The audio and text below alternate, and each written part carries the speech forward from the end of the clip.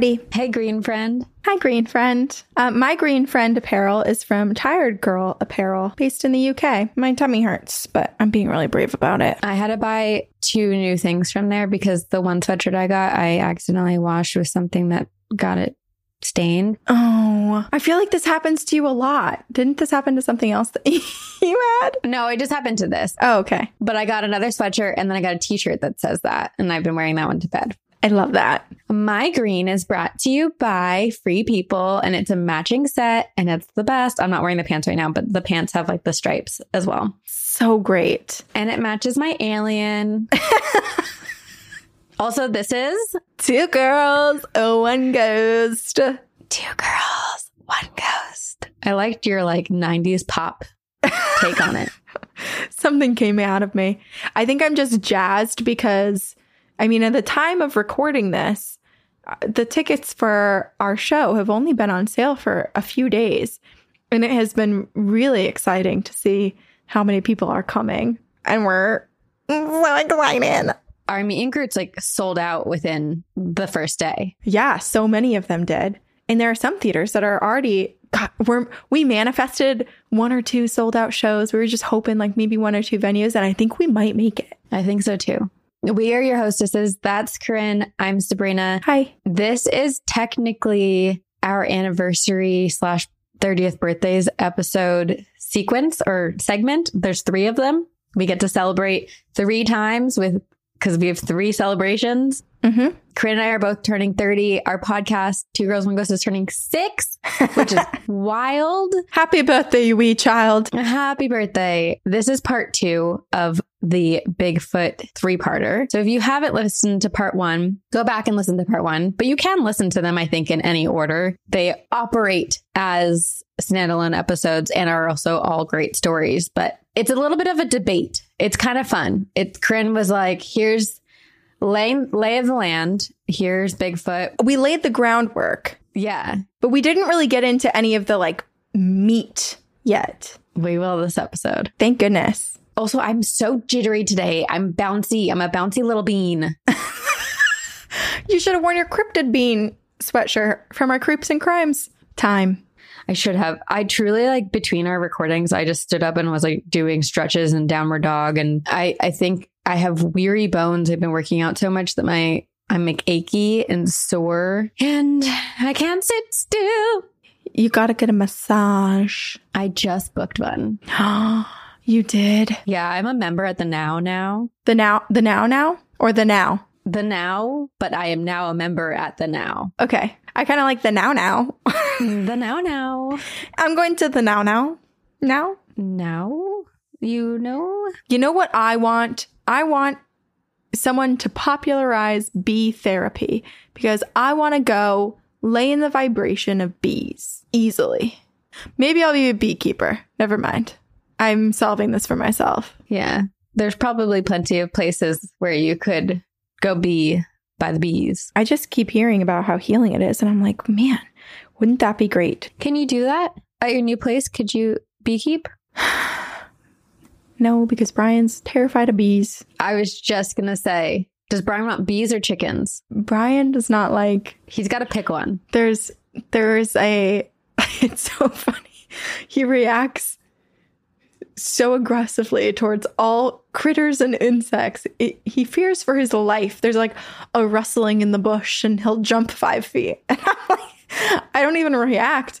I'm like, how do you react like this? His house in New Jersey, there's the most amount of... We pulled in today. I dropped my bag. I looked out the window and there was just a groundhog sauntering up his driveway. There's so many animals here and I don't understand how he's so on edge all the time.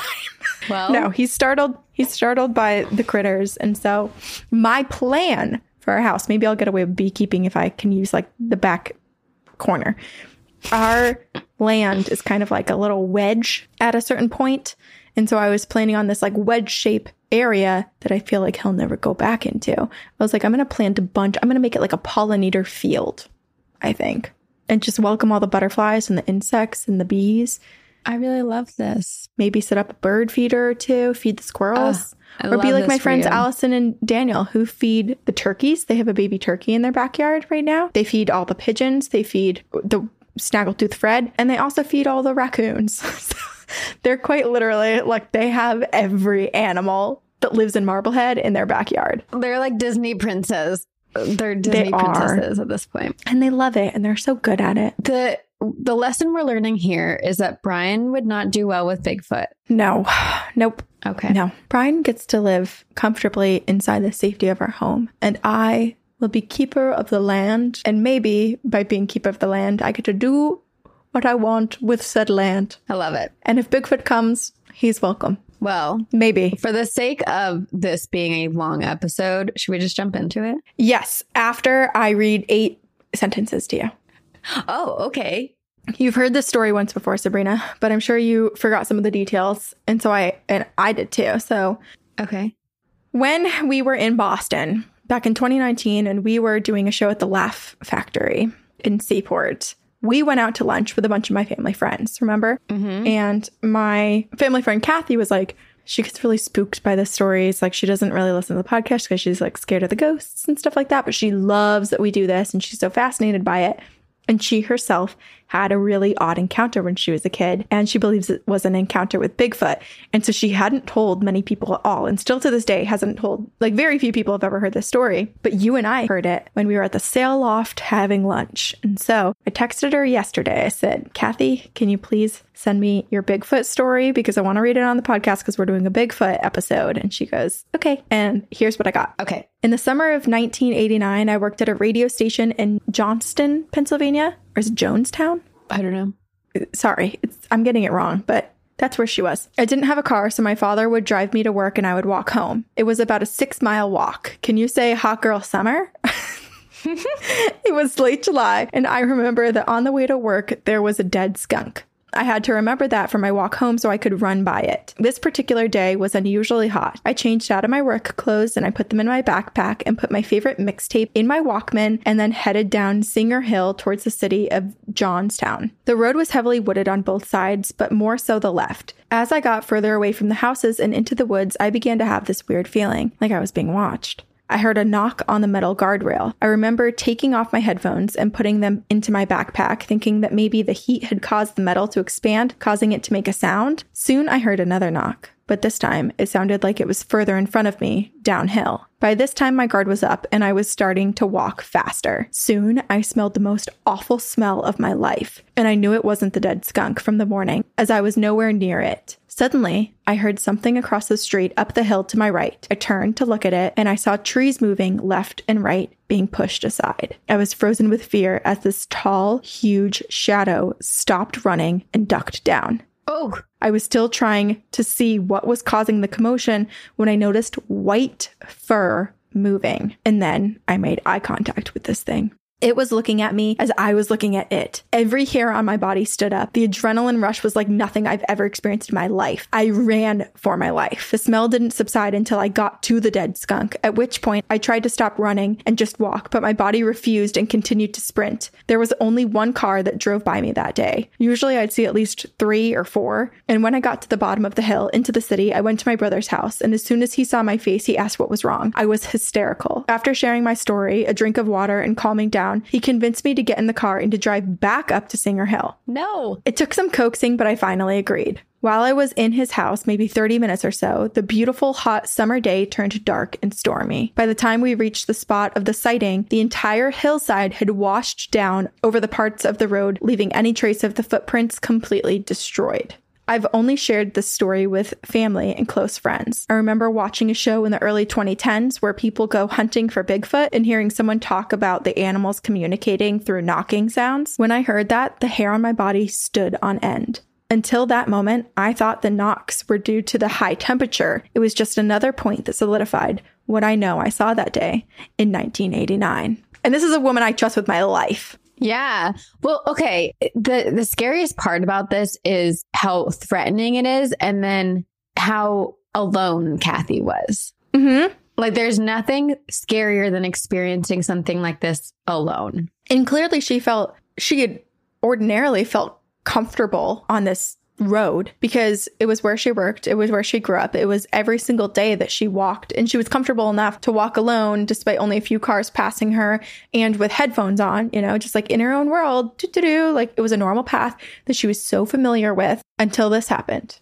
It's so unsettling. And the fact that she remembers so many details too, it's like, that's when Yeah. She replayed it so many times in her head. Just so frightening. Here's the thing is there are, how there's MUFON with if you see like a UFO or anything, you can report it. I think there's got to be one for Bigfoot, right? There is. Let me tell you the name of it because I actually have it up. Of course you do.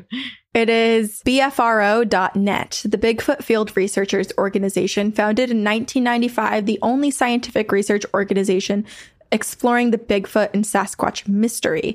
And so you can contact them, you can log all of your sightings. And actually, they have sightings that were recently reported, sightings that were reported by region. So you can look at your state. I think it's really only in the US and British Columbia that it's tracking. Oh, wait, no, because there's some in the Himalayas, there's some in Russia, other countries, Malaysia, Australia, China, Indonesia. So it's tracking everywhere. All over the place. Yeah. Wow. That's okay. So if you've had an encounter with Bigfoot, report it there. I'm looking in Massachusetts. I'm trying to see if I have a Bigfoot near me. Find a Bigfoot near you. Okay. I'm so excited for this episode. I have some stories for you, Corinne. Alrighty. It begins on August 12th of 2008 because this day there was a massive break in the Bigfoot case. Two men, Matthew Whitten, a police officer from Georgia, and Rick Dyer, a car salesman from San Antonio, Texas, had discovered and obtained a Bigfoot carcass. That's right. Bigfoot. An irrefutable Bigfoot. Oh my gosh. Rick Dyer had spent many years looking into and searching for Bigfoot. He was a self-proclaimed Bigfoot hunter, which brings us to August of 2008 when Rick and Matt were Bigfoot hunting together in North Georgia when they heard a commotion in the woods. Upon further investigation, they were stunned to witness a group of creatures. It took a moment for them to understand what they were looking at, but then they realized they were looking at a group of Bigfoots. These Bigfoots were acting strange, and they realized that they were dragging a corpse. At first, Matt and Rick are like, are they hunting? What are they doing? Are they hunting and gathering? Are they eating? But then they realized that they were dragging behind them a corpse of another Bigfoot.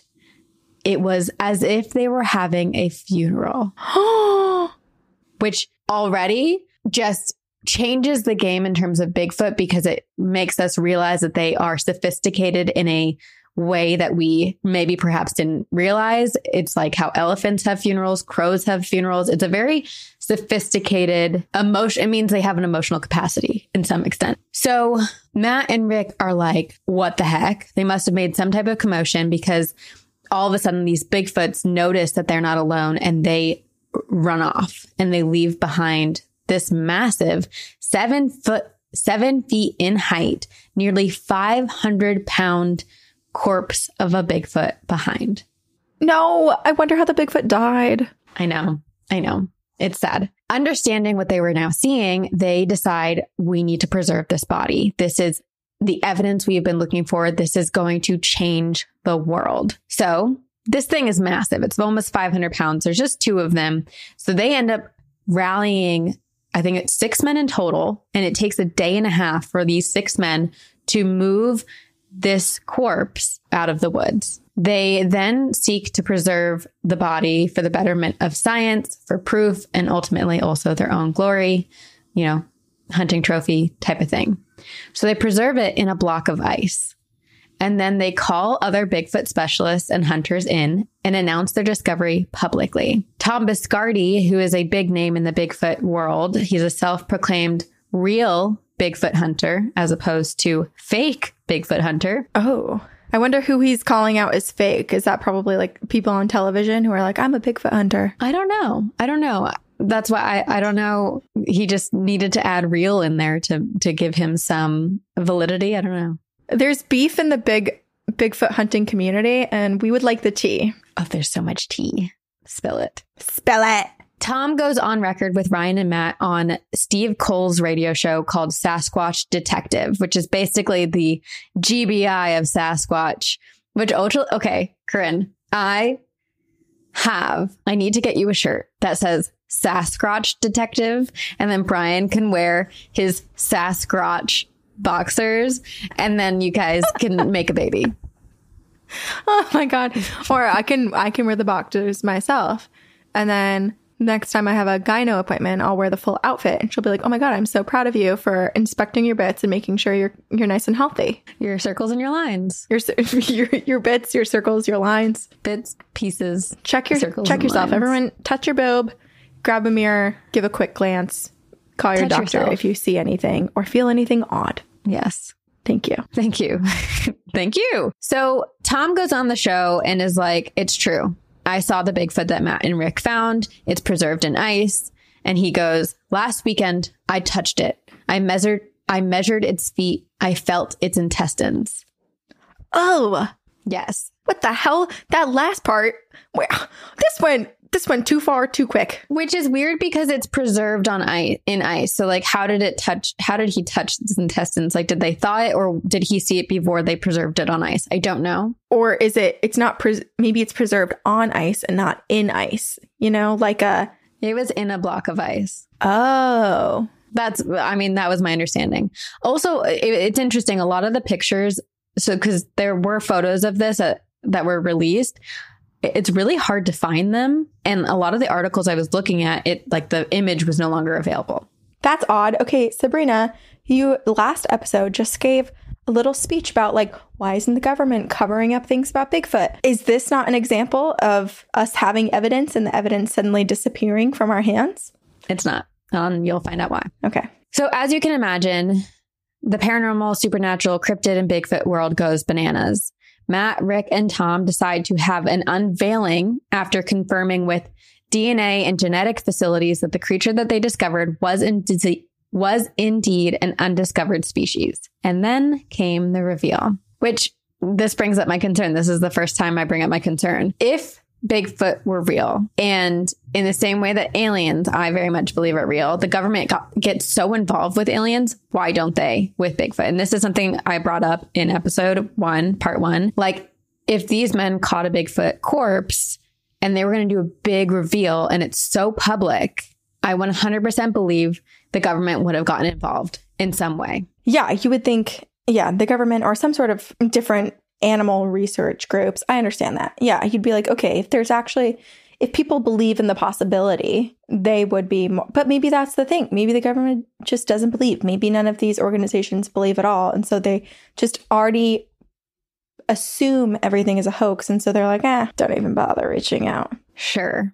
But you're not going to convince me the Bigfoot isn't real. No, that's fine. And I feel like I want so badly to be convinced, but I question because I feel like the government wants their hands on all the things or want to get their paws. Okay, but what about Loch Ness and Champ and all of the lake monsters out there? But see, those things for me, I very much believe in those.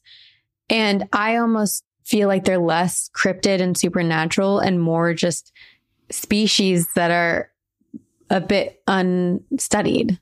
So it's not as, oh my gosh, what could this do? What's the impact of this creature? Because there's we can see what prehistoric animals they could be derived from. Correct. Basically. Correct. Whereas Bigfoot is a bit of an anomaly because yes, unless it's some sort of Neanderthal human offshoot or an ape it's just none of it's We'll go into it next week. Okay. So here comes the reveal. Photos of the preserved Bigfoot were published in newspapers and online. And then this man, Jerry Perino, happens to see it. Jerry owned an online shop called thehorrordome.com that sells costumes. And he sees the photo and is like, that's a costume. I sell it. That's on my website. That's my work. Yes. And sure enough, Rick and Matt, along with Tom, purchased a Bigfoot costume from Jerry's company. And this is the thing is they leave trail, like there's a paper trail. Yeah, people can trace it. What is this? Horrordome.net? Thehorrordome.com. And so sure enough, Rick and Matt, along with Tom, had purchased this Bigfoot costume from Jerry's store and stuffed it to look like a real Bigfoot. And Corinne, do you want to know what they stuffed it with? Or actually, try to take a guess. Corn? No. Human hair? No. Pig's guts? Possum meat. Oh my God. That's so gross. I have so many questions. It kind of, like, you know, how you said that the guy got a human hand and replaced it in Nepal. Like, to me, where did these men get possum meat? Because it's one thing to get entrails and leftovers from a slaughterhouse, which I think they did combine with the possum meat. But who are they calling up to be like, hey, got some possum roadkill I could offload? You know, I bet they collected it themselves. I bet this was like a big scheme. It was a plan. Like once one of them saw it online. 500 pounds of possum meat, though? Maybe one of them work at, like, do one of them work as in... No, one of them is a car salesman. The other one is a police officer. Okay, that's odd. I don't know. There's maybe Is this a black market for possums? It must be. Here's the what it must look like, because here's the listing on the Horror Dome for the Bigfoot costume. Yeah, I mean, this was 2008. I have a picture which I'll insert in here. Oh, okay. So this is a new and updated version. So not quite the version that was frozen. It must be. Here, I'm going to send you a picture. These are some good costumes. I'm like, ooh. Yeah, they're very... Should I buy one? So they're outed. Their scam unravels and everyone learns of their hoax. And then Rick and Matt go on to say like very contradictory things. One statement was basically like, I think when it first comes out as a hoax, Rick is trying really hard to preserve some type of validity. And also, I think he so badly, desperately wants Bigfoot to be real that he wants to convince the world of its existence. And that is why he was willing to go so far as finding 500 pounds of possum meat to stuff a costume with. I know. It does make you wonder, what is the motivating factor for these people? I think a little bit of his glory, fame, and then also like wanting to believe in Bigfoot and wanting to prove it to people. So he then goes on to say, like, once he's outed, he goes, well, actually, a government agency, which I cannot name, confiscated the real Bigfoot that we found. And we just wanted to produce something to show that we actually did find it. Like basically ego being like, the government stole it from me. And so I needed to do this. Okay. I remember this story now. I get it. It sounds like, okay, you're like lying. It's like, you know, when someone sends a text message that they regret and they're like, oh, someone stole my phone. You're like, okay, obviously no one did. Like it was you. It feels like that. But also at the same time, I feel like with UFO spaceship stuff, like this is exactly the same thing that happens. It's like the farmer gets a piece of UFO scrap metal but the government took it and swapped it out, and kind of like the same thing. It's the same story that's told time and time again. Yeah, but this one is very deliberately like, oh, the government came and took it from me and I chose to make something else. Whereas that is more like the government swapped it out without me knowing kind of thing. Right. Yeah. There's more of a conspiracy with that one. The lie has continued. They didn't just say, oh my God, the government stole my Bigfoot. And then they just continue to like kick their own like, or dig their own grave in the sense that like right after, so they make that statement. And then a little bit later, they make a statement. They're like, we were just joking because we love jokes. Ha ha, gotcha. It's like Winston from New Girl just taking a prank way too far. Well, sadly, the joke was on Matt Whitten because he was a police officer. And after this prank and this faux Bigfoot hoax, he got fired. He lost his job. And then, like I said last episode, this was a big hit for the Bigfoot community because it's like there's so many people in Bigfoot community who are trying so hard to prove and validate the existence of Bigfoot that hoaxes like this end up making skeptics, like proving a lot of skeptics' points and being like, you all are just faking shit. Like this isn't real. And this is more proof and more evidence that nothing is real. So it doesn't do the Bigfoot community any favors with a bunch of people in the community faking it. It does not. I agree with you there 100%. Which brings me to today's episode. Bigfoot hoax or real. And also my question is like, why is everyone treating Bigfoot like Marilyn Monroe and trying to get their hands all over her? You know, we talked all about how people just want to have like a connection to Marilyn. And I feel like this Bigfoot community so desperately wants to get their hands on Bigfoot that they create things. Yeah. Yeah. It's interesting that Bigfoot has really dazzled so many people, myself included, because there are so many other cryptids out there that, I mean, I guess the same could be said for Mothman, right? So many people are fascinated by Mothman, except Mothman, the difference is Mothman is a story that kind of almost exists in the past, where people just get to enjoy the story, and it's not an active search for Mothman. Right. I feel like there's got to be some like Bigfoot fan fiction, like some sexy Bigfoot stories. There is. There are. Here's the thing. When I say Bigfoot is my boyfriend, it's kind of a joke. Right. But I feel like there's other people that are like way more. They're really shape of water with Bigfoot. Yeah. Mine, it's a joke. I'm kind of scared of Bigfoot. Well, yeah. But also, if you were to learn that Bigfoot was real and nice, you would fully embrace. It's kind of like how I am with aliens. Bigfoot with the temperament of a manatee. That would be my very best friend. Ugh. Except Bigfoot I don't know. The temperament of a cat. Well, then hell no. Why? Leia is literally pure innocence right now. Pure innocence. I've seen things that are not innocent from Leia. When she bites you, when she screams. Maybe she is part Bigfoot with all of her yowls. She could be a descendant. Actually, as you were telling your story, Kathy's story earlier, there was so much noise. Like it almost sounded like a train, but it also sounded like a Bigfoot howling. It was very creepy. I don't think this picked it up because we have... Outside? Yeah, outside. Weird. I felt unsettled and then I got scared by your story and the sound stopped, so I forgot to say it. So here we are. That's okay. Do you live like next to a train or something? I mean, there is the metro, but it's far enough away that I don't think I should hear it. Maybe there's construction. And it's not really like a choo-choo train. It's like a metro. Like a metro. It's interesting because the sound of the train kind of came through, not kind of, it very well. There was like some sort of like bell or train whistle on the Sinisterhood episode that we did on their feed when you were talking. And I was nowhere near a train then. Oh, okay. Because I was going to say maybe your new spot is like haunted by an old train conductor or something. Okay, creaky chair over there. I know. I attempted to get comfortable and there's no way that that's going to work out. I just want to watch you rock back and forth for the entirety of the episode. Okay, so this is the episode of Bigfoot hoaxes. Hoax or truth? Fact or hoax? I don't know. I do want to start out by saying...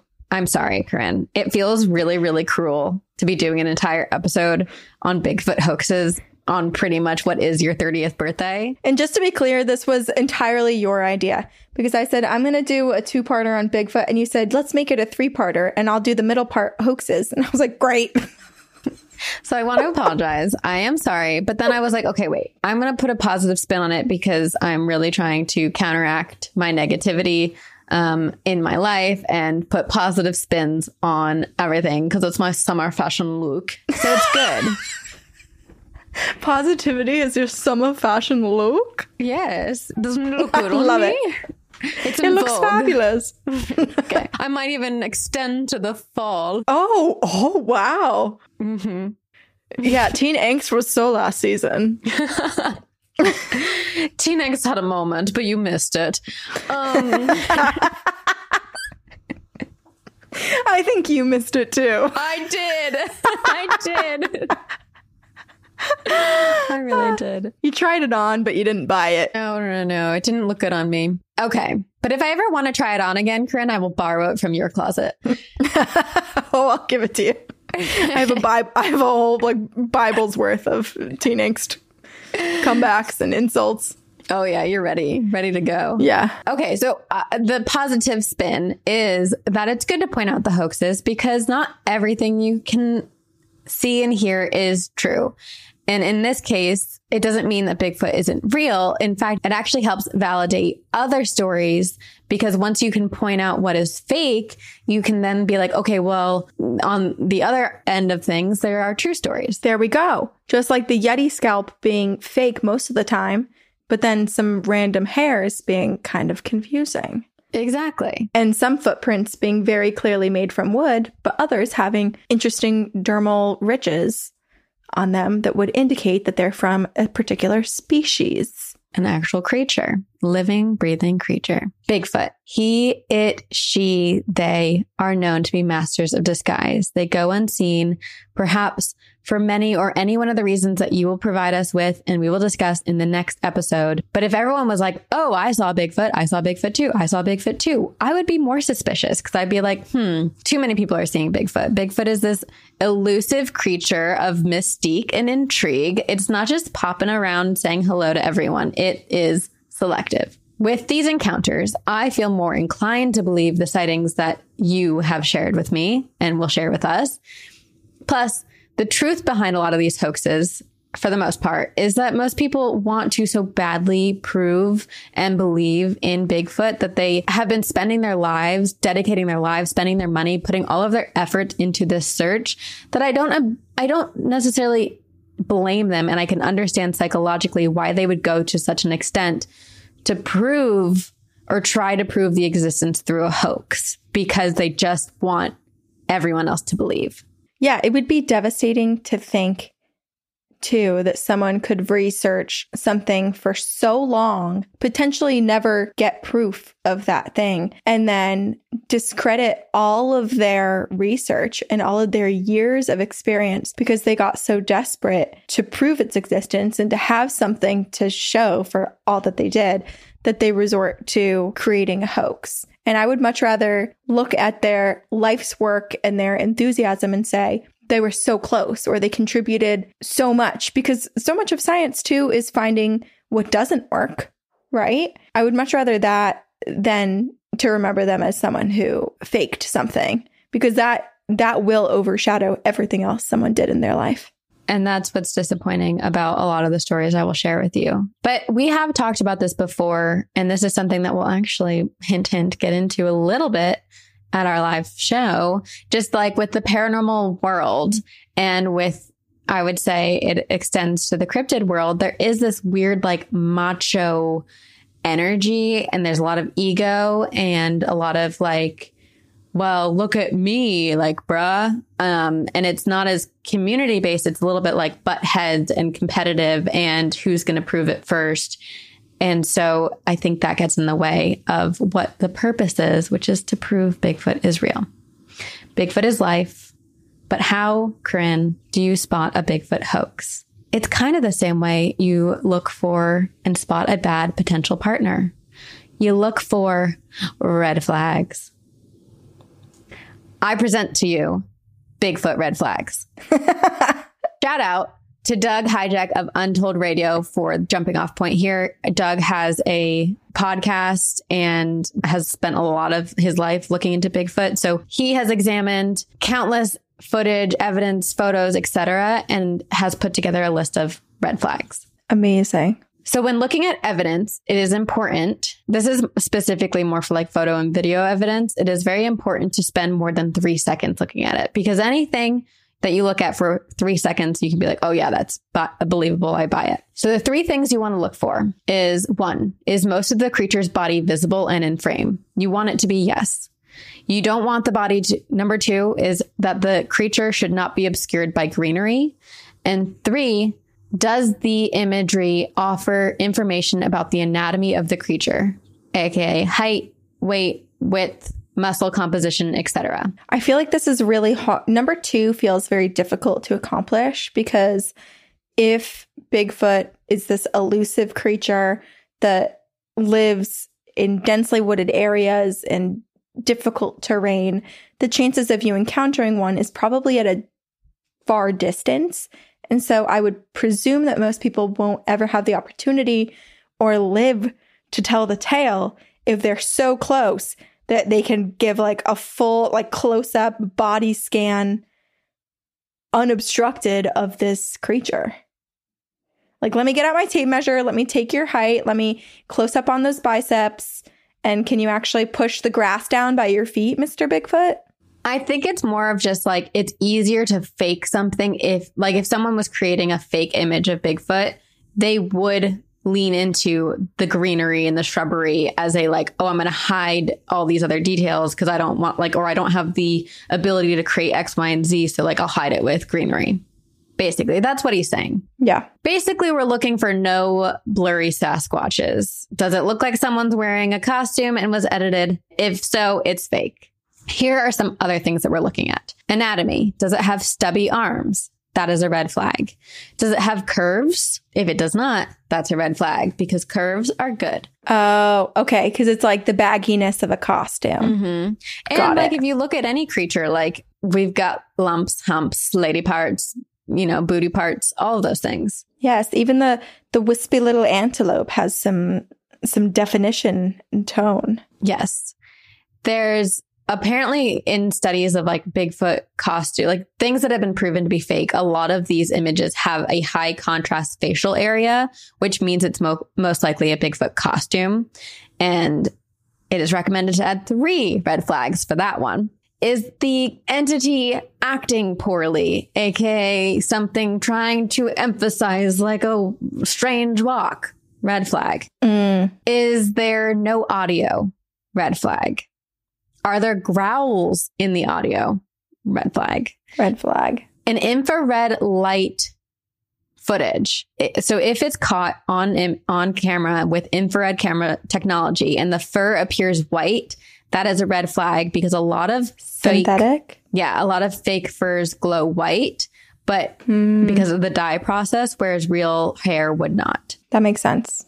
Seams, zippers, etc. It's a costume. Red flag. Look for seams, wrinkles, and folds. Bell-bottom bridges. Does it have cankles? Red flag. Because you have ankles. Bigfoot doesn't just go like whoop into the foot. They have like some type of definition of the ankle region. Unless Bigfoot has cankles, I don't know. What if Bigfoot is some sort of other alien creature that actually just creates these Bigfoot costumes? And so we are seeing authentic Bigfoot. They win costume designers of the year. Yeah. It's just the way that they dress. Yeah. Well, then, you know what? Then I'm open to changing my mind, Corinne. Another red flag is the timing of the video. Do things stop just as the video gets good? That's a red flag.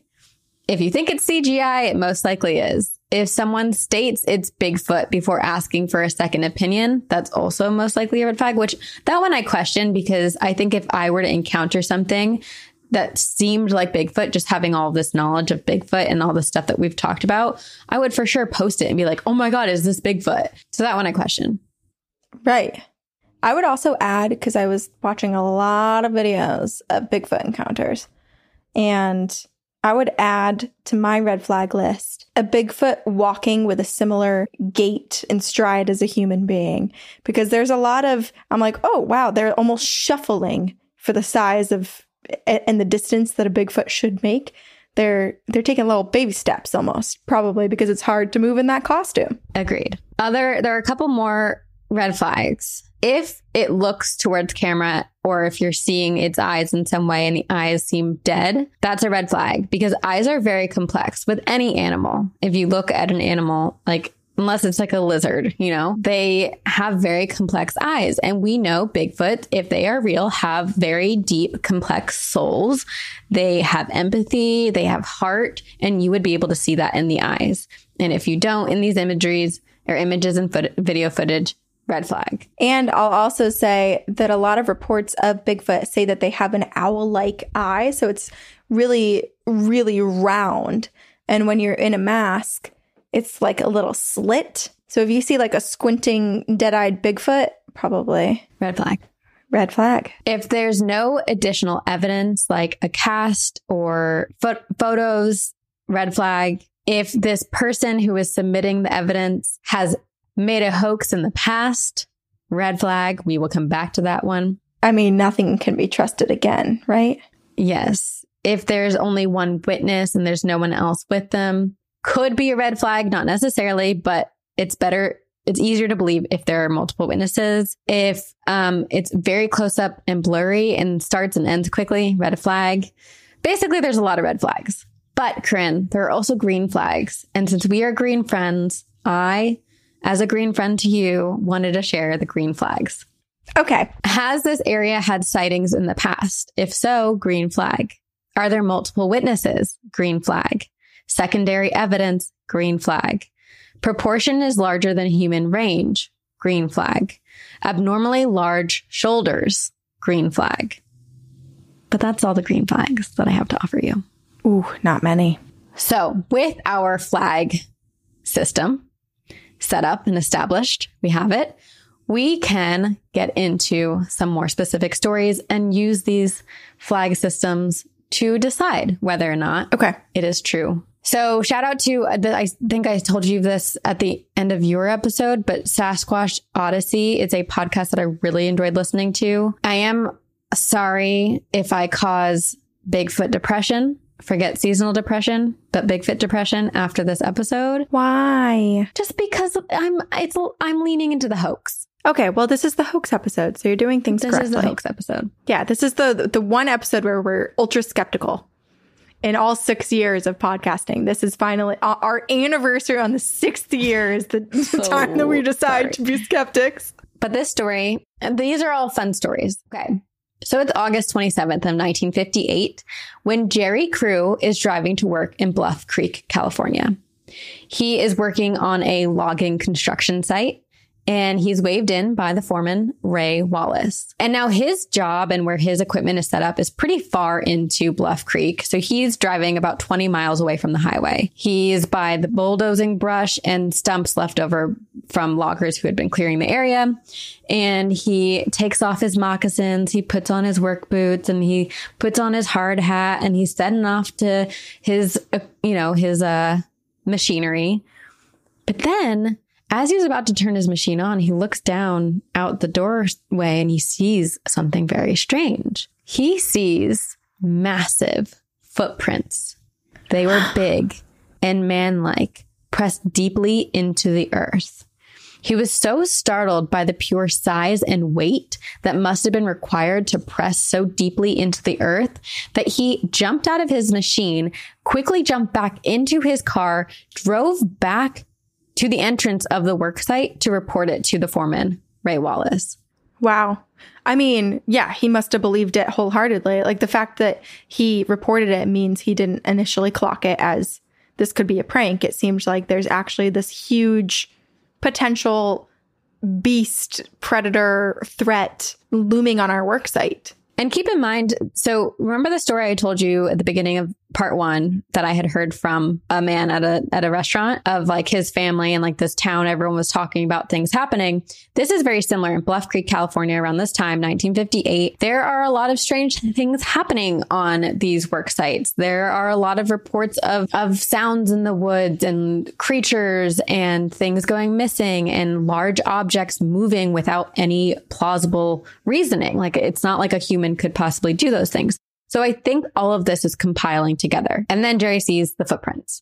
So he goes and he reports it. And once these reports are submitted, it spreads like wildfire. All of the men on the crew are beginning to share their own stories of the most infamous creature that lurks in the woods.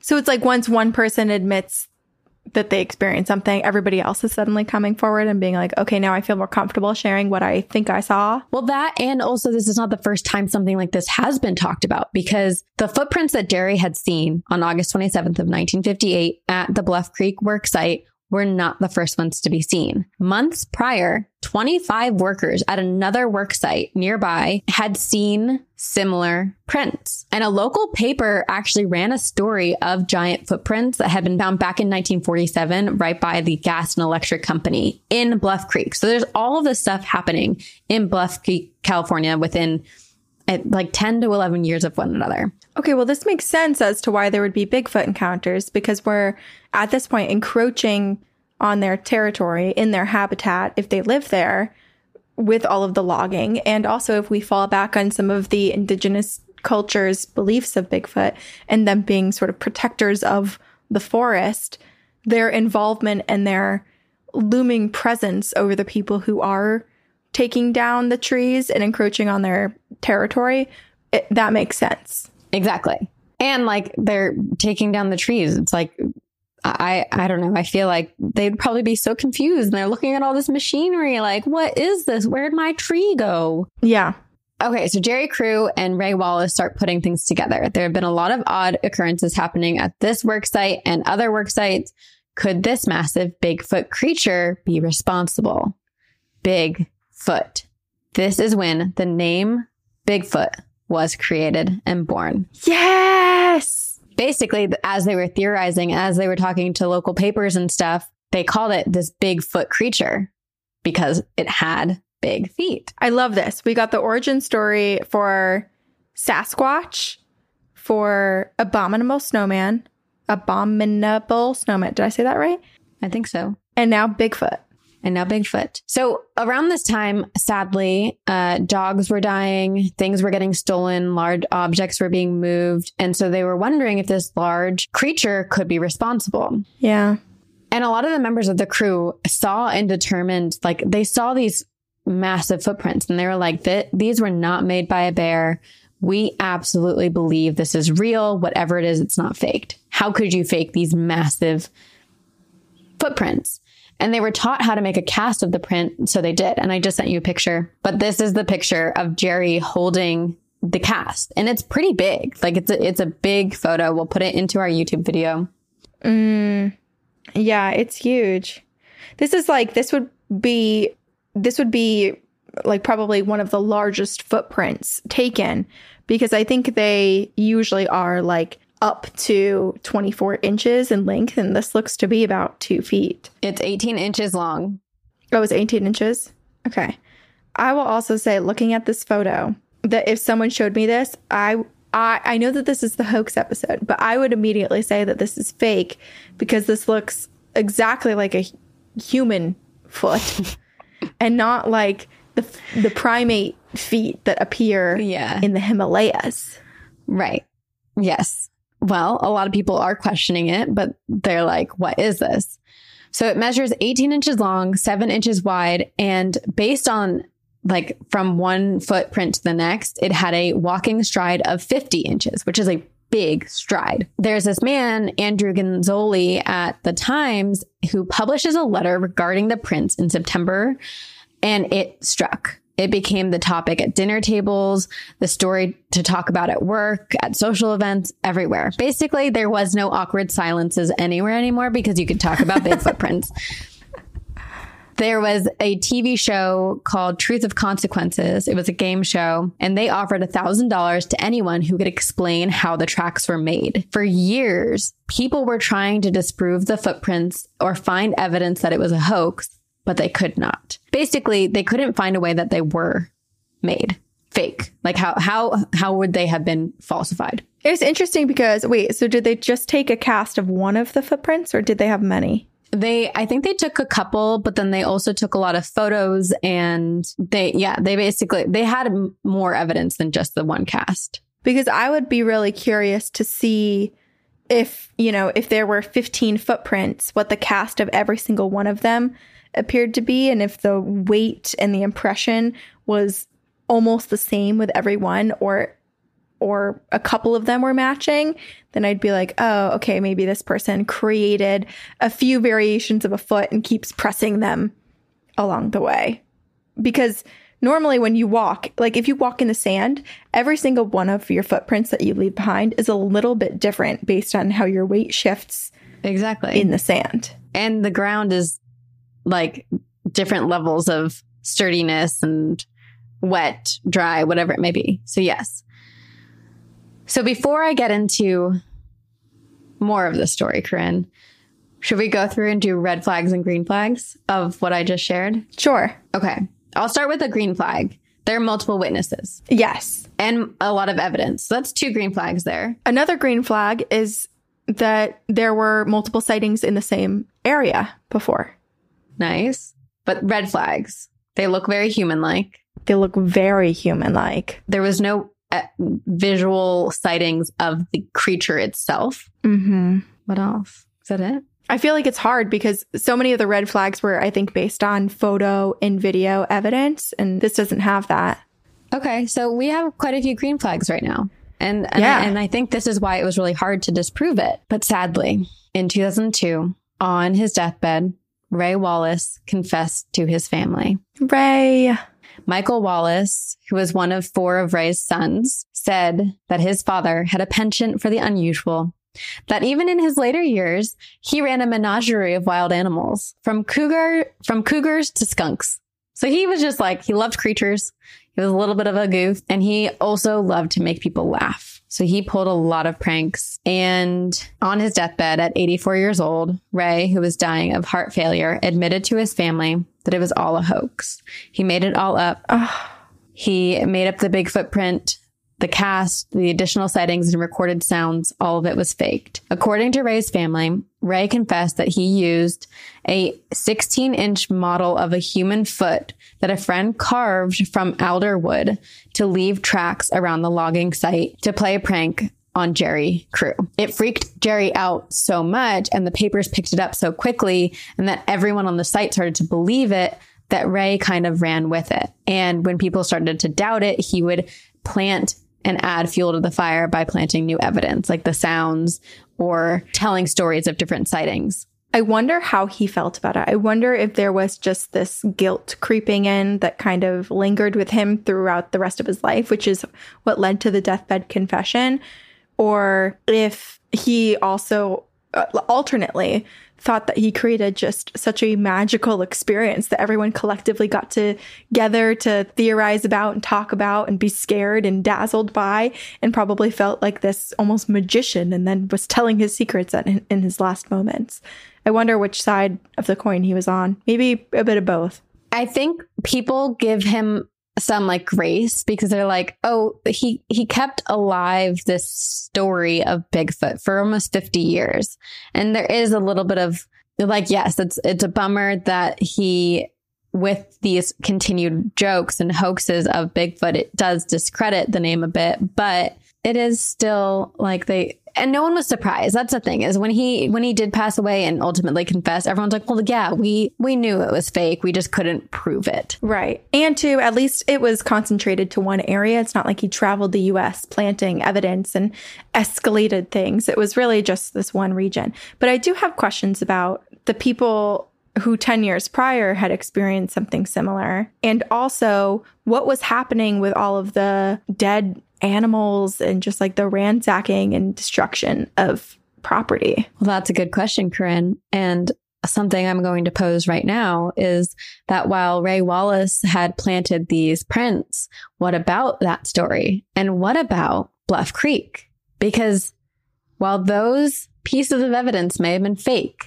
he might still be, or Bigfoot, it, they, he, she, whatever they decide to be, may still be in Bluff Creek. Because in 1976, 2 rodeo men from Yakima County, Washington State, captured a video of Bigfoot in the Bluff Creek area.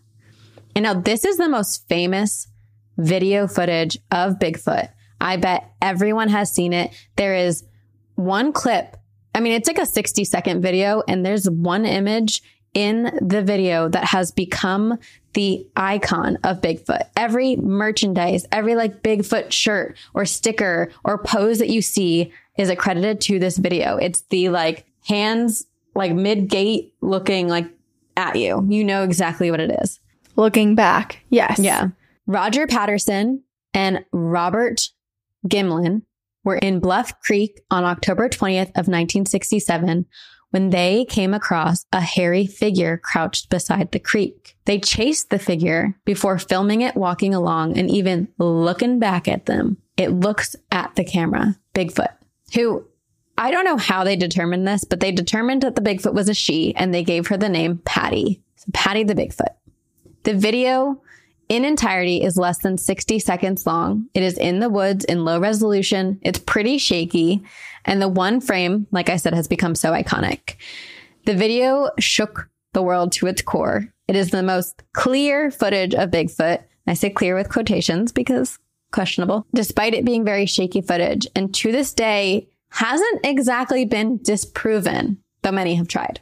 So basically people have tried, but no one can actually firmly say that this is a fake. Like with the Rick Dyer story, they were like, okay, this costume was from this website. There's a paper trail. This was recorded in 1967. So this is like about half a century of film advancement and costume technology and AI and everything. And no one has been able to be like, okay, this is the costume or here's a seam. Okay, should we go through red flags and green flags with this video? Because I feel like the video is seared into my mind. Yes. So I remember. Let's go through red flags and green flags, and I'll share 2 stories of people who have tried to validate or discredit it. Okay. I'd say one of the green flags is there actually isn't that much foliage in front of this Bigfoot. Like in parts of the video, it's a little harder to see as it walks through the brush, but there's a lot of open space where you can see a lot of its body.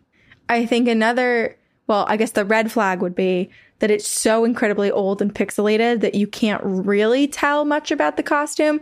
But from what I could see, it doesn't appear to be overly baggy or have any clear seams in it, especially because it shows the front of the creature, the back of the creature, and the side profile of the creature, and the creature looking back.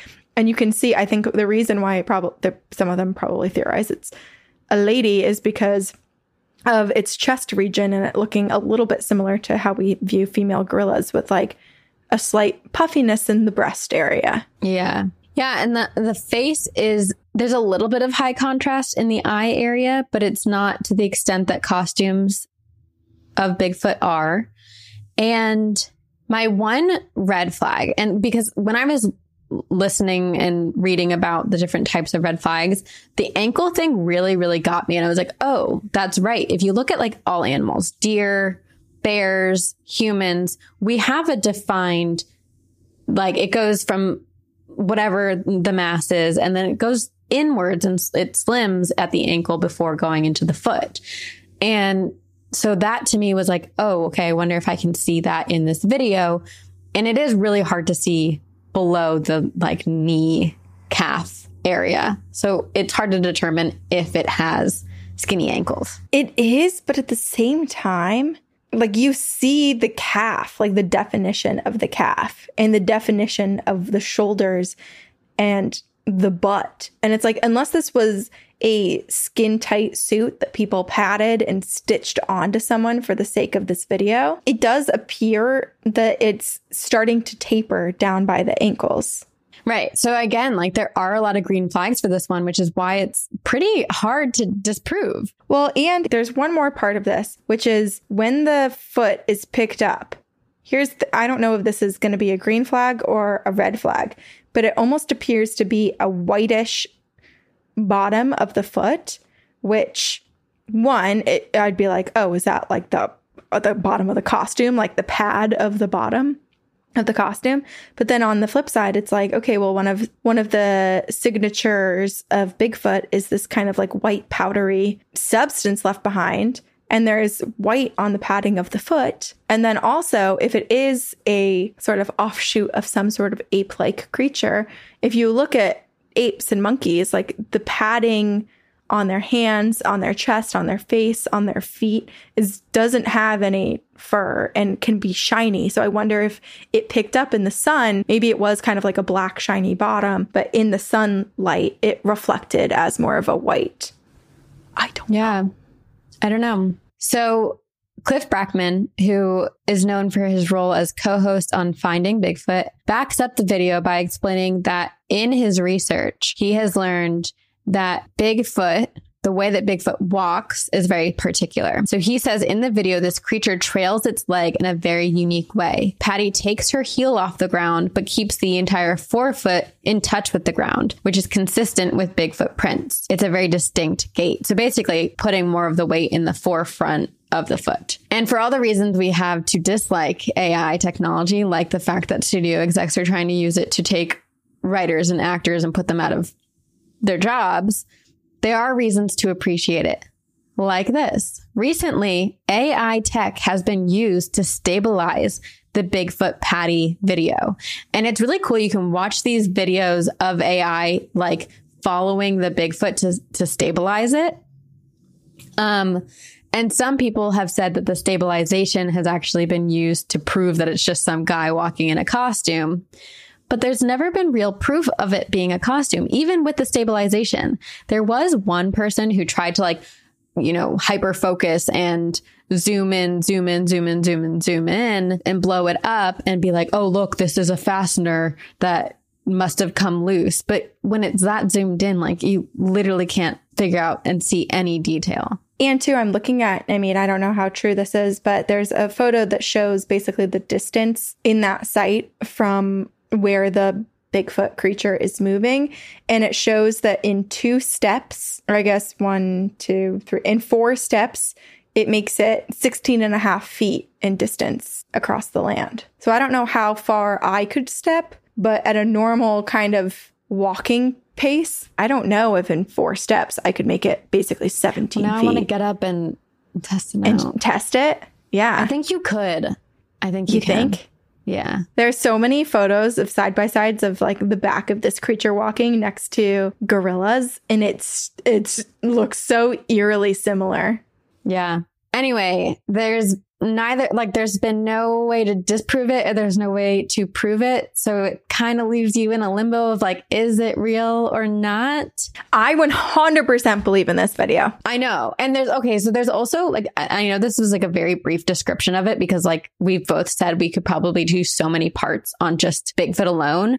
And I did find an article, and it was a research paper it was 22 pages long about this video, which Corinne, I'll send to you for a little bit of light reading before bed. But it does break my heart to know that there are so many hoaxes. We here, you believe, I want to believe that Bigfoot is real, meaning Bigfoot is not dead. No, it's alive, it's thriving, and there's multiple Bigfoots all across this planet Earth. But unfortunately, there's one Bigfoot that I know of that is dead. Who? In September of 2012, an unhoused couple had been living in the woods just outside of San Antonio, Texas, when one day they encountered Bigfoot. They were so startled and they reported their sighting to the police. And Rick Dyer, our Bigfoot hunter from the beginning of this episode, overheard the call and was the first on scene.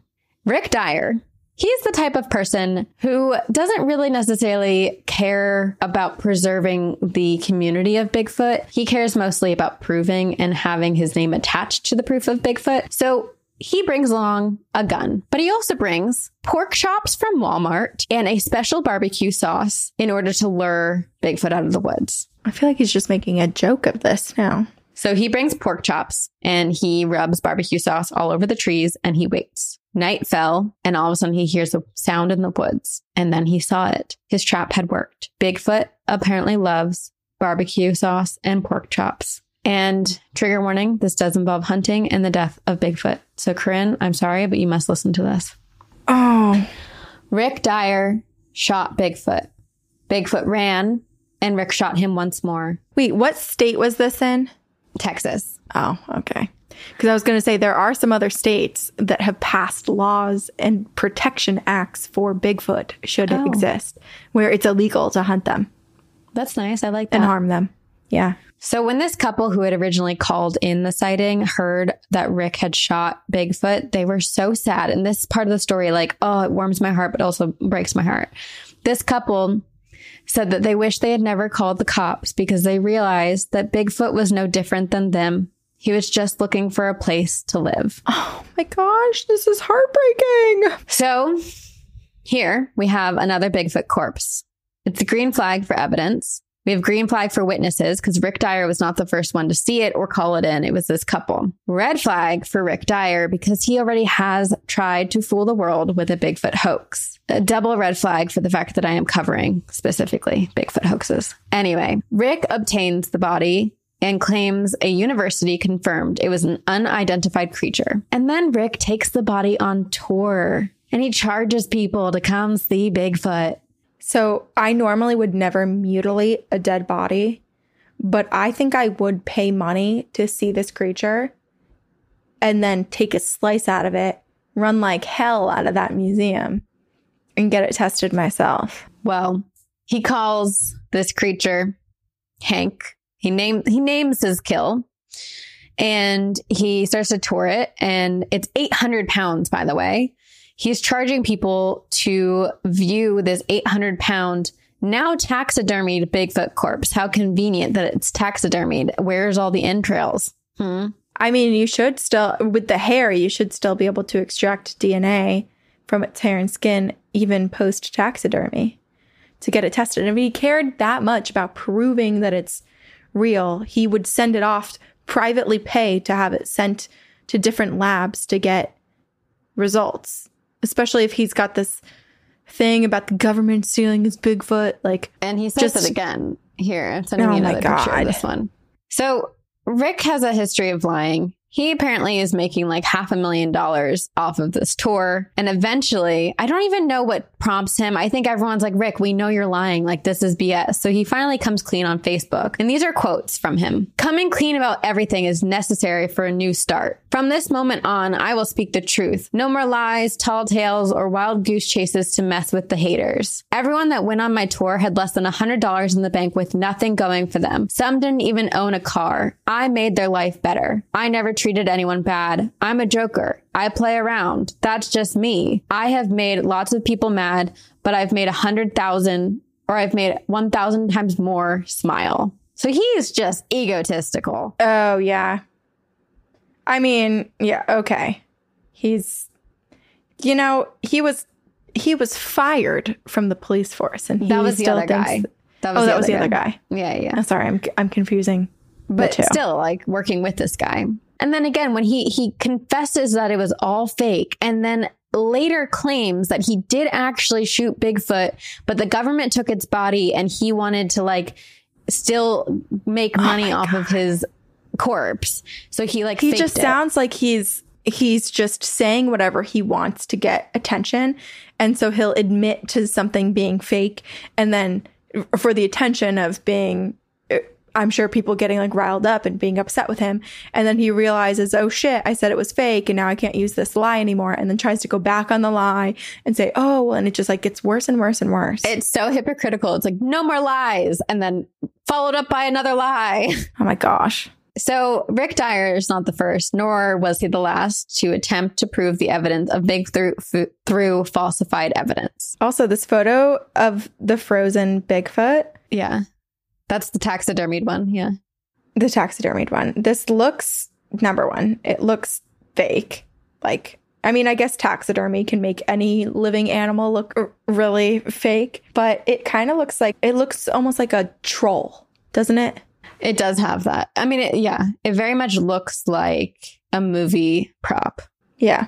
So sadly, some people go to very extreme lengths to find Bigfoot. And when they can't or don't get the evidence they want, some of them seek even more extreme lengths to falsify that evidence. In 2012, Randy Lee Tenley, who was a Montana resident, died while wearing a ghillie suit in an attempt to induce a Sasquatch sighting. So basically, he was trying to trick people who were driving on the highway that there was Bigfoot on the side of the road. And unfortunately, as he was doing that, he wound up in the middle of the highway and died by getting hit by or struck by multiple vehicles. Oh, wow.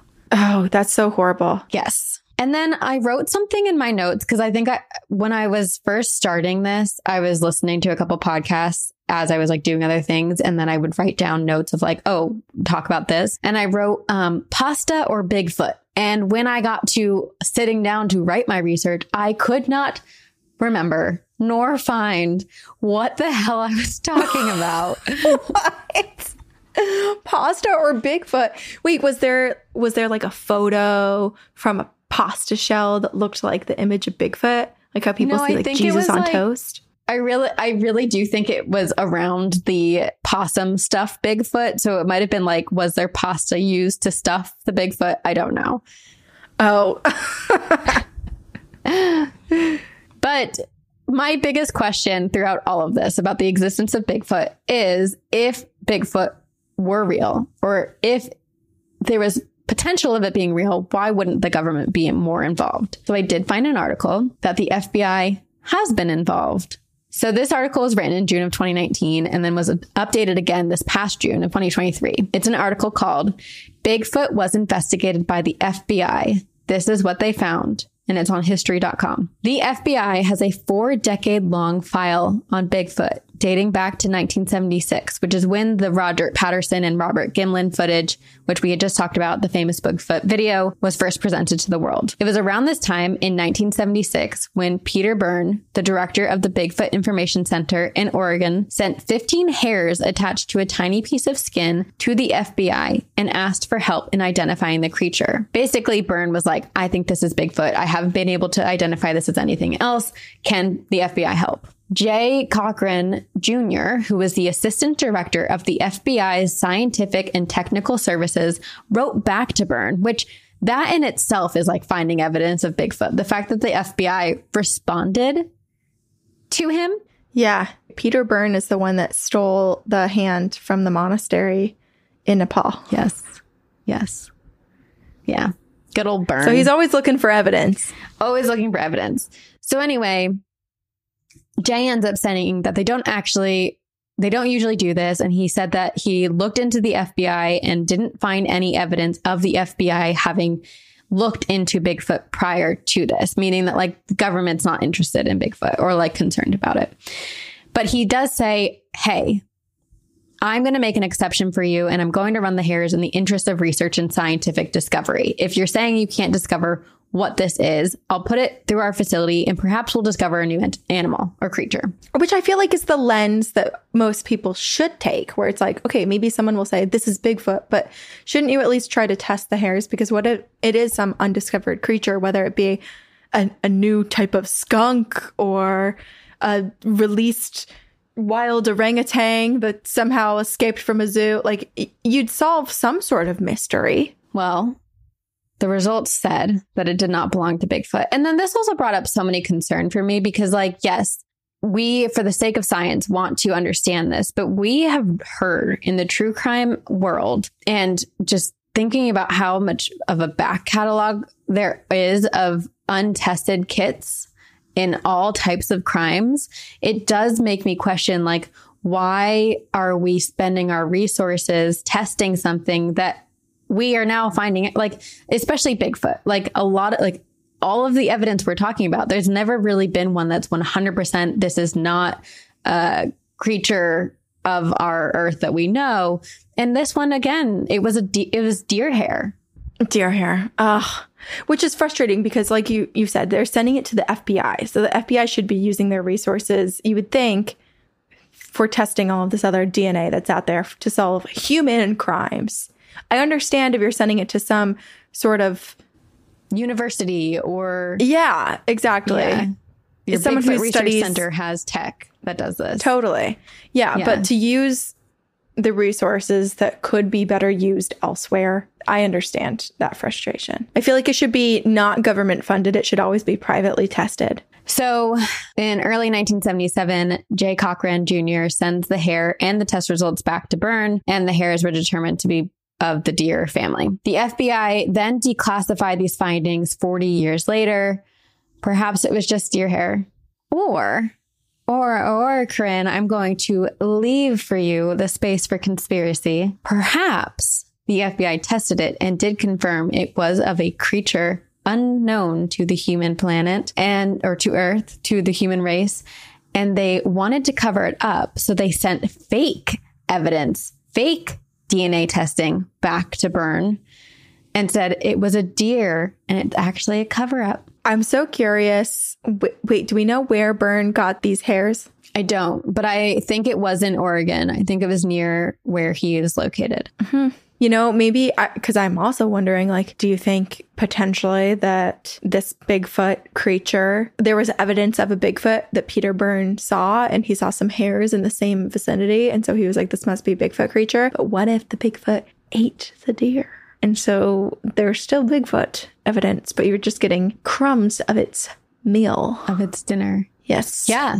I mean, here, I'm going to end on a positive note because, yes, there are a lot of hoaxes and there are a lot of people who fake Bigfoot sightings. But according to a New York Times article, so New York Times, you know, fancy, got some reputation, good reputation. There are, and this was like this article that I saw specifically was like it was like in the 1990s. At that point, there were at least 94 credible Bigfoot sightings dating all the way back to 1840. But The existence of Bigfoot dates even further back to native tribes and native peoples, like you shared with us in part 1. Exactly. Oh my gosh. And in part 3, we'll get into it even more. Yes.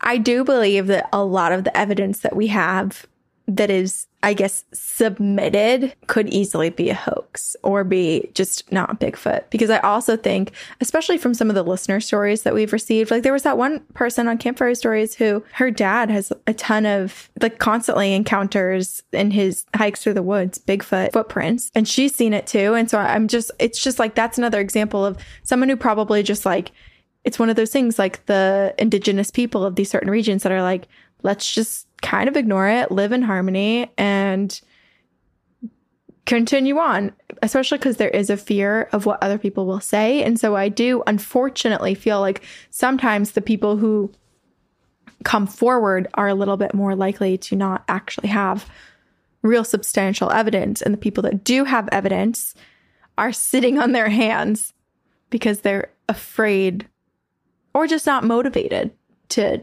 They don't care if Bigfoot's proved is real or not. They know they have a cool story for themselves and their friends when they have dinner parties, and that's all that matters. It's almost like me with aliens. Like, I want it so bad. I almost want it too bad that they know. And they're like, girl, you're too thirsty. So they show themselves to people who are unsuspecting. Have less thirst.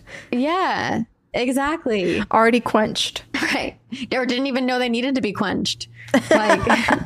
They're like, you want it too bad. Like, stop. Oh my God. Sabrina still has a crush on me.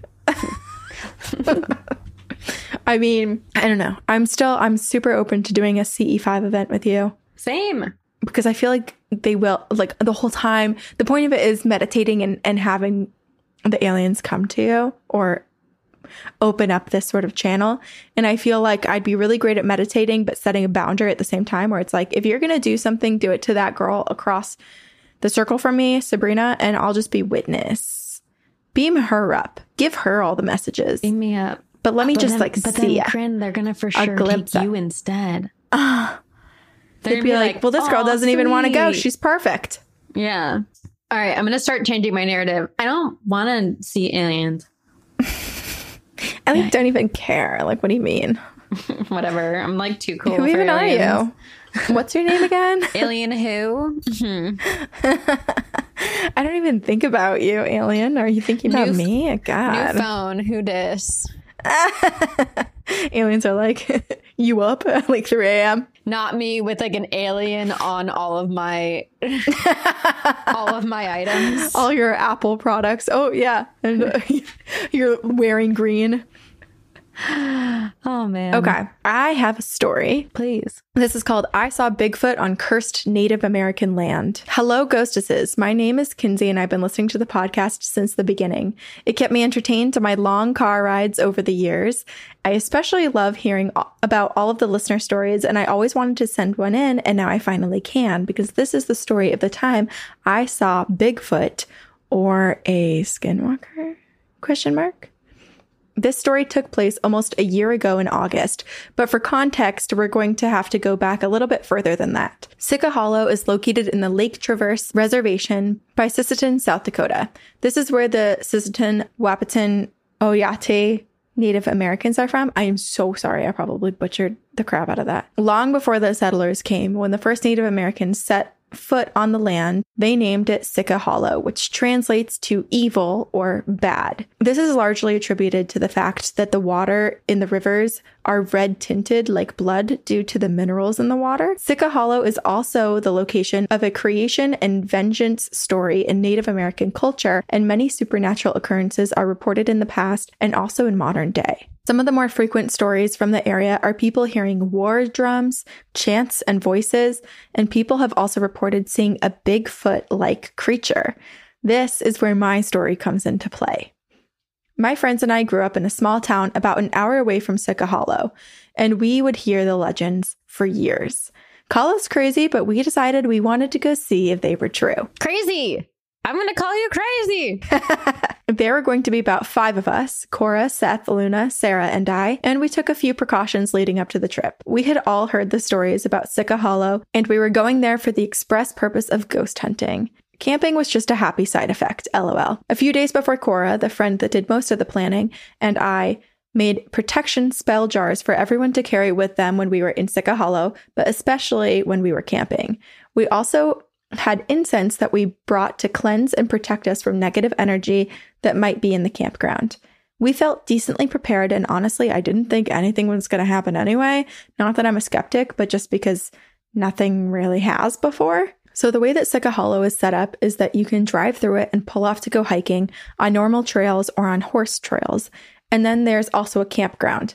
I had been to Sika Hollow many times throughout my life with my family and different friends, so I was feeling pretty comfortable with the whole idea of staying there. What we didn't know was the campground we booked at, the only one in the park, was just for horses. So with the way it was set up, the configuration was basically a giant U shape, and we were at the point in the very back. There was a large field for us to set up our tents, and then on one side there was a horse stall and a tree and a picnic table. There was a fire pit in the front towards the middle, and then there was another side that was bare, which is where we parked our cars. The side closest to our cars was tall grass for 50 feet or so, and then it just sloped down a little bit, and then the tree line started. We decided to put our tent on the side with the tall grass, and we also decided to put the opening to our tent facing the woods and not the rest of the campground. Maybe for privacy, but also because we just didn't really think about it. I came later, so Cora, Luna, and Sarah already had everything set up by the time I got there. There were people pulling in with their horses and their trailers, and the campground was full. We talked to our neighbors for a little bit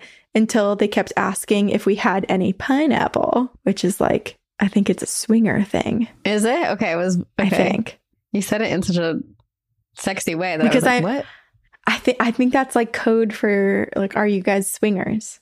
Oh, I might be wrong. Maybe it means something else. I remember the upside down pineapple thing on doorways being that, but yeah. And then loofahs. I actually have a loofah. Well, I can't reach it. Loofahs on your like side mirrors, I guess, in Florida are kind of like a swinger thing. Interesting. And then we just ate and we hung out until our friend Seth got there. Seth lives like 8 hours away from where we were camping, so he arrived pretty late into the night at probably about 11 p.m. It's important to note that we haven't looked at any of the trails in person, just through the map that we got so that we wouldn't be completely lost. As soon as Seth got there, we cleansed ourselves, we made sure we had our protection jars, and we headed out to the horse trail, which we also didn't know about. I do appreciate that they took all these precautions. Yeah, they're like, ooh, we really want to see something, but also not so much that we're gonna scare ourselves or be potentially harmed. Right. The trail itself was fine, at least at first. It was mostly grass on each side and the trees dotted along the way. There were a few hills, and at first the only thing that worried me was the giant crevice in the ground where the horses walked that we had to step on either side of so that we didn't hurt ourselves. Eventually we walked down into a little gap between two larger hills and everything went silent. It was loud before. I mean, we didn't hear any animals or anything, but the trees were rustling from the birds and you could hear the buzzing of the insects. But when we got to the bottom of the dip, it was like nothing else was alive. It was the freakiest thing I've ever experienced. The way that we were walking was single file, and I was in the front because I had the brightest flashlight. Cora was behind me, and behind her was Sarah, and then Luna, and Seth brought up the end. Seth was cracking jokes, and I don't think he noticed the silence right away, and it was like we all started walking quicker out of instinct. We eventually got to the other side of the dip, and the sounds gradually started to come back, and we were a little bit more at ease. I was still in the front, and Cora was still behind me, and the rest of the group had kind of fallen behind when life returned to the area. So we made it to the top of the hill before they did, and we walked a little bit further to this large lone tree by the side of the trail. On either side of the trail was just tall grass and then this one tree. We knew that the trail looped around, so we were trying to decide if we wanted to test our luck and keep going, or if we wanted to turn around and go back to the campground. It was while we were debating this that I saw it. I was a little spooked still, so I was just swinging my flashlight back and forth to look at the surroundings, and I caught a pair of eyes reflecting in the beam, up the side of the hill, a ways away. I kind of immediately got cold and freaked out, so I told Cora. When I swung the flashlight again, it caught the reflection of the eyes, but they were closer. Still pretty far away, but they looked taller than they did before. This is when the rest of the group caught up to us, and they were just chatting away and trying to figure out what they wanted to do about the trail as well. Cora and I are quiet, and we're telling them to shut up, and then we show them the eyes, which have gotten even closer this time. We obviously are all freaked out and decided that maybe this isn't the best idea anymore and that we should leave. This is what you asked for. I know.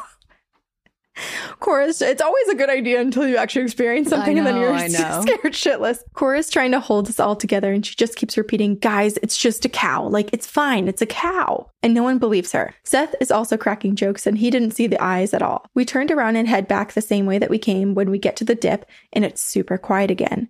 And then towards the other side, by the beginning of the trail, we start hearing coyotes howling around us.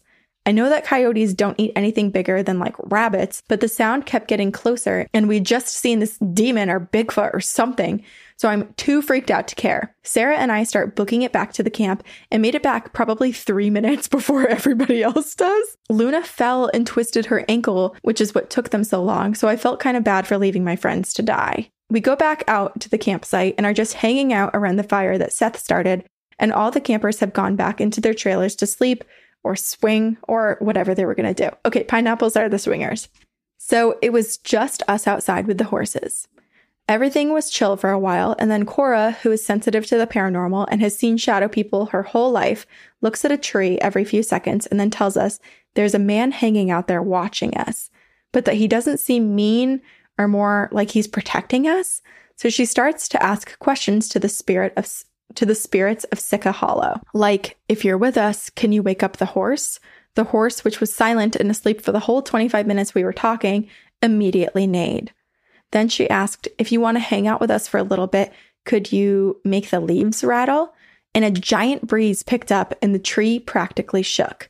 She asked a few more questions, but I can't remember what they were. And then we said goodnight and we went into the tent. Luna had brought her tarot cards with her and wanted to give Seth a tarot card reading since we all had gotten one before he got there. So when we got into the tent, she ties her protection charm at the top of the tent and then she gets her tarot cards out. She gives him a reading, all goes to plan, and then he tries to leave the tent at 3 a.m.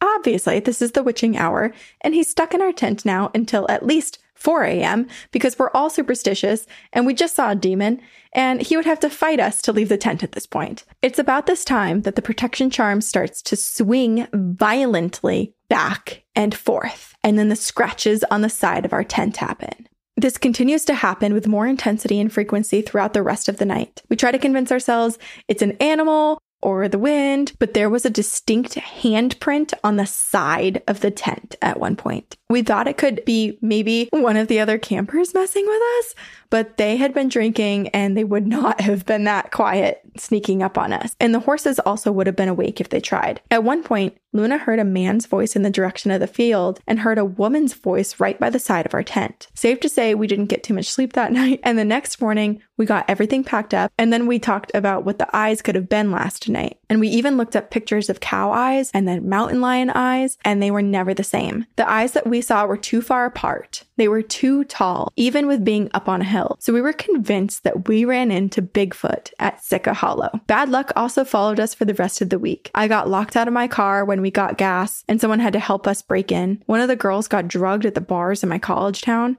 Overall, it just was not great after that. Everything died down by the following Monday and nothing else really happened, and I don't think that I will be going back to Sika Hollow in the dark anytime soon, though. Also, I forgot to mention that before I got there, the sheriff's department stopped Cora, Luna, and Sarah and asked if they'd seen anyone suspicious because there was a car abandoned on the side of the road a few miles up and they were looking for the owner. Sika Hollow has had many people disappear, especially during the 1970s when reports of Bigfoot-like creatures were common here. That really should have been our first sign to find something else to do with our weekend. Thanks for reading and keep up the good work, Kinsey. Well, Kinsey, you got what you went for. So in that regard, congratulations. I know. Accomplished. We were just having a conversation about how people who want to see Bigfoot too badly or aliens like me, like don't get it. Whereas Kinsey and all of their friends they were like, we want something to happen to us, and something happened to them. Yeah. It was almost like a wishy-washy wish though. You know, they were like, we do, but we don't. It's like, we do, but we're also going to do everything we can to protect ourselves. We'll walk to the end of the trail, but when given the opportunity to go further, we're going to turn back. Like it was kind of well, we'll see. But the fact that after all of that stuff, they stayed, like they continued to camp. I mean, I get like once like all the stuff outside of your tent starts to happen, I would not move. Like I would stay in that tent until the sun rose and I would not sleep. Gosh. But I know. Well, it's also, I understand the beginning staying in the tent because Cora had that encounter with some sort of spirit that seemed to be a little bit more protective. Yeah. So maybe they felt like they were safe in the campground area from whatever was true. stalking them on the trail. And then it just kind of turned. But then it was like nails on the hand and like weird voices. All I will say is I am glad you are all okay. Mm-hmm. And I don't want to camp there, but I do strangely want to visit the area during the daytime. Yeah, just to peek around. And honestly, like there's so many hey. Bigfoot sightings during the day, so we might still see something. Oh, it is so freaky too. Just, it makes me wonder if there's just kind of like a Mod Podge of paranormal activity right here. If they saw Bigfoot, but Bigfoot didn't come torment them in the circle, and they did encounter like a kind of decent spirit on the perimeter of the tree line and campground. But then there was something else entirely that was sort of tormenting them in the middle of the night. Or if this is some sort of shape-shifting creature, like they were saying, like a flesh pedestrian or a Bigfoot. Yeah, I don't know.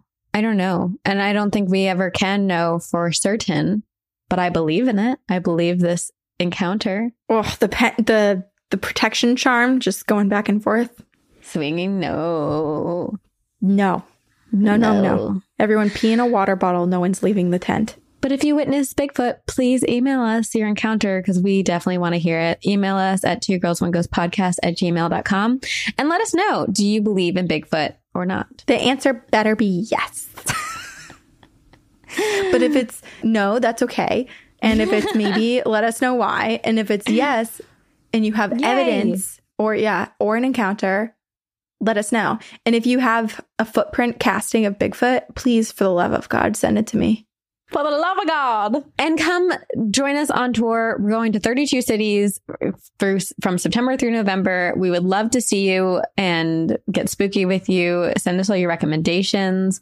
Join us on Patreon. We have campfire stories. We're going to start vlogging. We have bonus episodes. We have ad-free. If anyone does any cool FX makeup or cool spooky Halloween makeup, let us know because, we'd love to do that a few times while we're on tour. We have a Halloween run. We've got a Friday the 13th show. Yeah. We've got things that we're spooky. We'd love some help. Yes. And watch us on YouTube, rate and review us on iTunes, all of those things. Thank you so much to our editor, Christina, and our team for all of your help on our show and helping us be us. Thank you. Thank you. We will see you on the other side.